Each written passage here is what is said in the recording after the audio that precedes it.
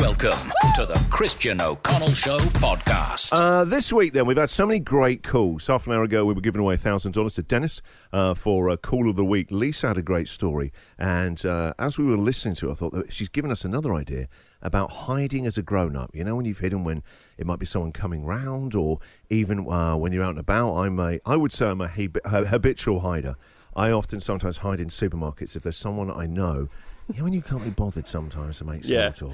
Yes, that I ain't got the energy. That's about 7 calories. I cannot burn off right now. I'm here in this very brightly lit supermarket. I'm just looking for the yogurt light, and I just want to get out of here. I don't want to. How you doing? Yeah, I must. All meet up and go out again. So Lisa was talking about she was living an expat lifestyle, living abroad, and had to host some fancy dinner. It was myself and husband, and we'd organised this big progressive dinner. And we were on the main meal. I was very young, and I was just in tears because we had no clue on what to make. So anyway, it was about half an hour before, and my husband's saying, look, just give them baked beans.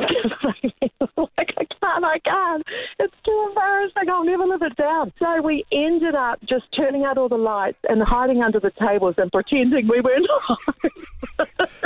I love stories about hiding, right, as a grown-up, because actually the thing here is grown-up. We're grown-ups. Me hiding in the supermarket from someone I like is a ridiculous situation to be encountering with. But I really hope I'm not alone, that other people as a grown-up, you have hidden. And it's not even someone you don't like or anything like that, you're in any danger or peril. It's actually just because you can't be bothered. And a lot of our day-to-day lives are really reluctantly doing stuff or engaging in conversations that we don't really want to be part of. Hiding as a grown-up. Jack, you've done this. I know you're like me. You've done it. Yeah, I hid from Bianca's friend came to drop something off, and I was in the toilet, and I thought, I'll just wait in here till she goes so I don't have to chat to her. I mean, that is a hiding place for a lot of men, isn't it? Is actually just going into the toilet when you don't really need to go, just to get away from people. It's my kind of spa when I retreat to mine, just to get away just for a couple of minutes. I remember I used to have a lock on the toilet, right, and I would always lock it, even if I was just doing nothing, just sitting down, until one day I came home and my wife had... The lock had broken, right, during the day, and I'm sure my wife just dismantled that lock. It was working fine. You can't be trusted with it. Just so I wouldn't lock myself away and hide. So what happened? Obviously, you liked the friend, but you just couldn't be bothered to come out, and you'd been doing business in the toilet. The problem is the toilet is on the kitchen, so they sat around in the kitchen for hours, and the longer that she stayed there, the and also harder great it was planning. for me Jack to come did out. his own renovation. Who has a toilet that opens onto the kitchen? Those two should not be connected. When we make that $4 million call, we're you want a kitchen, and hey, don't worry, if you ever need to go to the dump while you're chopping onions, walk through a door, drop your cacks, it's all good. It is hard to have a dinner party and tell people that the toilet's just there. We'll be behind a thin layer of wood from whatever you've got going on. An awkward silence between courses as someone's in there straining. So how long were you in there while a friend was round? I had to wait it out. I was in there at least an hour and a half. Women get the old chat on. You could be in there days. Tunnelling out like Shawshank behind a poster, Raquel Welch. I actually did look at the window and think, will it come to this? The Christian O'Connell Show podcast. All right, let's get straight into it. Good morning, Hayley.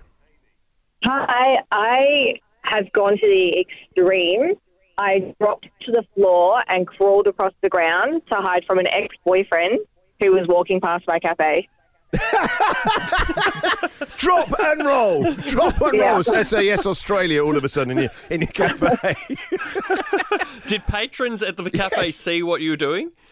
Luckily, it was more of a takeaway cafe in a shopping centre, so no one was sitting down watching me. Even so, as I'm giving you my order, and you suddenly spy someone outside and drop and start crooning. I'm thinking, we're under attack. Everyone, get down!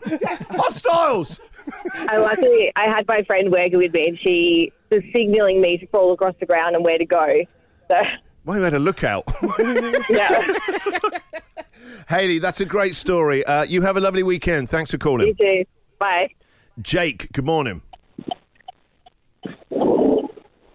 Jake, we can hear the hazards. I know you pulled over nice and safe. Sorry, guys, I didn't hear. So when I was an apprentice, I had a big night on the beers the night before, and then obviously I had to get up early and go to work. Well, I was absolutely buggered, And the boss... And that is the Latin term for a hangover, isn't it? Absolutely buggered. Yeah, so the boss said, to start the day, you're up in the ceiling. So I said, okay, yep, no worries. So I jumped up in the ceiling, put up hammer noises on my phone on YouTube, and fell asleep. What a genius idea. Great hack. Everybody listening right now, especially the men, what a great way to say, yeah, I saw that out this weekend. And then just put sound effects from YouTube of hammering, sawing. The other half's going to go, good God, he's a one-man industry in there today. Slow down, darling. This was 7... But they might hear an advert after an hour. New Dark Knight. That is what actually set me up. So after an hour and a half later, when the phone actually did an ad, the boss come upstairs and was like, right, yep, started screaming at me. He goes, yep, no worries, that's you, done for the day. I said, yeah, okay, I understand, no worries. Jake, very good call. I'll send you a pair of tickets. Village Cinemas Gold Class Double Pass. Love that. Yeah, thank you. Let's go to Adam. Good morning, Adam. How are you, Christian? I'm good, Adam. How are you? You having a good week? Not too bad, mate. Look, I'm a bit of a family man, and I love my wife dearly and my kids, and that much I've got 5 of them. Wow. And how old are they? Before you go any further, another one on the way. Yeah, why not? Round it up to half a dozen. 5? With another one coming?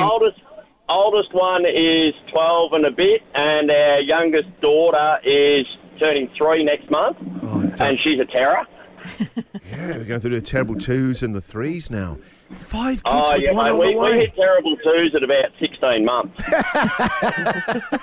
And how do you move around? Have you got like several sort of SUVs to even move you around as a family? My wife's got a Kia Carnival, and with this baby that's coming within the next month, that'll fill us up. Wow, I love that. Within the next month. So so when I get home from school, from work, I usually just hang out at the front door for a couple of seconds and listen intently. And if the wife's yelling at the kids, I'll quickly dart in, put my lunchbox on the kitchen bench, and all of a sudden I've got a pain in the belly that takes me about 45 minutes to get rid of. Yeah, that's what that toilet's there for, us guys. It's like a teleportation device.